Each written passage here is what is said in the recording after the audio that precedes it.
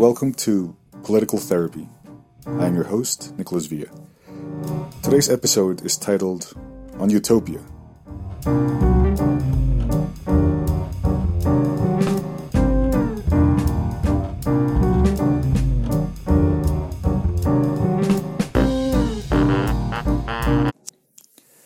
So, why is the topic of utopia pertinent for this radio program? Well, mainly for personal reasons. I've been told by therapists and friends that my personality is a mental personality. I have a mental character. What this entails is that I'm usually drifting off to my thoughts either of the past or of the future, imagining different realities, ways to escape from my present, from my current situation. This is what in psychoanalysis is called neurosis. Neurosis is what enables people to escape from the present, from the now, from this moment. My escape, my usual escape at least, is, for lack of a better term, alternate political realities. Meaning I'm thinking, could the world be better? Could the world be different? And I'm thinking of, different social settings or political settings different to the one I have to live in. And that relates completely with the issue of utopia. Because regardless of the definition that you look up, there are two constants on utopia. One is that utopia is always imagined. And second, utopia is always a better place than the one you're currently in. It's an idyllic, perfect, or even improved place, but also imagined. And more than a place, let's say a set of social conditions. But of course, that's a dictionary definition. Psychoanalysis also has a definition for utopia, and so does philosophy. So to get into that topic and into that issue, I have an audio of psychoanalyst and philosopher Slavoj Žižek discussing the topic. Because ultimately, I claim, the true utopia today is not a different order. It's the idea that the existing order can function indefinitely. The true utopia, I claim, was not communism which disintegrated in 1989. It was the utopia of the 90s, the idea elaborated among others by Francis Fukuyama, that we discovered the final social form, liberal capitalist democracy, that we cannot go. So, of course, right away, Žižek takes a very political turn.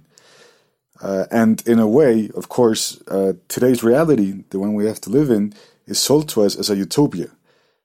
And it's not completely false, because if somebody from the Middle Ages, or perhaps even from a couple of centuries ago, took a look at our current situation with transport and vaccines and machines that cook food and all this automation and high technology, well, of course, then today's reality would certainly seem like a utopia to many people from the past. In fact, if you take narratives of what people thought were utopia, many of them would look like today's reality. So the argument that we're living in a utopia has some standing. Now, how can that relate to the previous episode where I put forward that our current political situation is absurd? The question is, can today's version of utopia, of this utopia we live in, be considered absurd? And fortunately for our mental and physical health, of course it can. Let's listen to Žižek once again. It happens. But we have a third utopia, which is again neither this classical utopia of imagining an alternative universe, not even dreaming about really realizing it, then the capitalist utopia of ever new desires, extreme forms of satisfying your desires. There is a third mode which I would say is precisely the real core of utopia. I think a truly radical utopia is not an exercise in free imagination. Like you sit down, don't have anything wiser to do than to imagine possible ideal worlds. It's something that you do literally as out of an inner urge. You have to invent something new when you cannot do it otherwise. So what Žižek does there is actually diversify the concept of utopia into, say, three options, where one is the one that's sort of the pathological, neurotical one, where you just imagine a different world. You're either in the future or in the past, but in your head, of course, avoiding your present life, avoiding the moment, just somewhere in your head. The second one is basically the capitalist utopia, which means always going a step further, through consumerism, just buying a bit more, just buying a better gadget, or just transgressing the norm just a bit more, perhaps creating even one more gender, not just male or female, but one more, and then another one. It's always going a bit further through consumerism, never being satisfied, always transgressing a bit more in order to satisfy one's desire, which he considers equally pathological, false,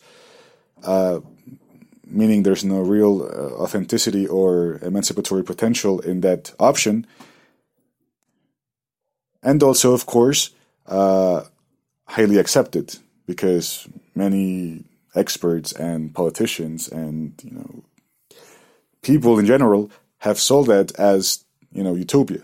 What we mentioned last time, the free world, and a world we have to enjoy, that we are obliged to enjoy, and so on and so on. And then there's the third option, which is the utopia that sort of comes from within, and you have to enact. That you have no option but to enact that utopia. And that utopia that needs to be enacted no matter what is what a Dutch historian's book is all about. The historian's name is Rutger Bregman, and the book is called Utopia for Realists. I don't intend to do a book review on Utopia for Realists. What I do want to do is just put forward the urgency of utopia that book poses.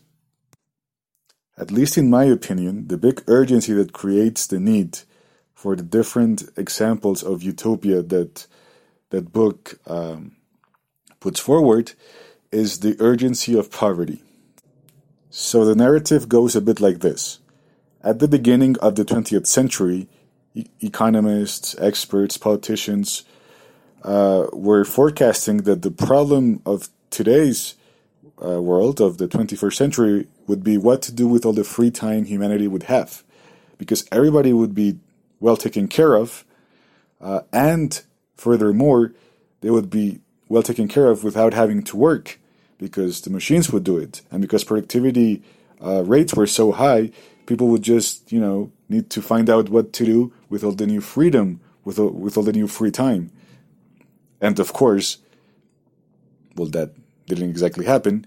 And at that time, they forecasted that if we were not living in some sort of free time utopia today, well taken care of, well fed, well clothed, and so on, living in decent conditions, and so on, it would be because politicians got it terribly wrong. And of course, they got it terribly wrong, and so do people who vote for them. But that's the previous episode. What the book does is give multiple accounts of, let's say, utopian policies and measures that were taken and that worked quite well to prevent the urgency of poverty. And I think the book does this quite well, because the book doesn't take issue with the poor, but with poverty itself. And the book doesn't blame poverty on the poor, on their laziness, or on their, vicious nature, but on the, stupid way that they're being governed. And not just poverty, but unemployment and, many other social ills. For example, if you have 10 candidates for every job opening, well then maybe the problem isn't the demand for jobs, meaning the people, but the supply, right? I mean, why blame the demand, the people, when there are really just not enough jobs to go around for everybody? The book also gives a very convincing and really simple argument that the problem with poverty is basically not having money or being poor and nothing else. And if the problem with being poor is having no money, then the best thing that governments can do is give the poor money. Not in terms of assistance, not in terms of, charity, but just handing them out money. And in fact, handing out everybody money just for the reason that they're alive. But the book isn't just speculation. What it does is it gives detailed accounts of different instances where this has been tried out and has worked completely well. And when I say worked quite well, I mean in a different or a wide spectrum of aspects. For example, people assumed that if, people get free money, people would just stop working, because why work if you get free money, if you have a guaranteed income? And the results and reality shows that this just doesn't happen. Another worry is that these programs would be just too expensive. What sort of public budget could afford this, free money for everybody? And the results show that it's actually cheaper and more productive to hand out people free money, because that money that's being handed out is being saved or not spent on other sort of social ills, such as policemen and social workers and social security. It's really at the end savings for society, and those people who get money actually become more productive and add more to the economy or contribute more. Of course, the book also takes issue with the concept of the GDP as a telling, indicator of reality as a whole, which is what it has become to be, and argues that it's really more of a wartime indicator than a peacetime indicator. But again, I just want to put forward the main arguments. So, if all these measures have worked so well, how come we're not living in a world where all these measures are indefinitely enacted and basically law? Well, the answer that the author gives, Bregman, is that it's basically because of politicians, because it's politically unfeasible. But there's no other reason besides that. It's not economic, it's not, there's no really any external constraint aside from the fact that people just won't do it. Governments just won't do it. So it really is a very good book. I think people should really read that book. And if there is any doubt, when you have the urgency to enact your very own utopia or a collective utopia, keep in mind that the arguments against the enacting of that utopia will be these three, according to sociologist Albert Hirschman. I hope I'm pronouncing that in the correct way. The first one is futility, which basically people will say, it's not possible. The second one, it's danger. People will say that the risks are too great. And the third is perversity, that utopia will disintegrate into dystopia. Well, for those who pretend that utopia cannot be enacted on these grounds, Žižek also has a message. And so on, we should dare to enact the impossible. We should rediscover how to not imagine but enact utopia. The point is not again about planning utopias. The point is about practicing them. And I think this is not a question of should we do it or should we simply persist in the existing order. It's much more radical. It's a matter for survival. The future will be utopian or there will be none.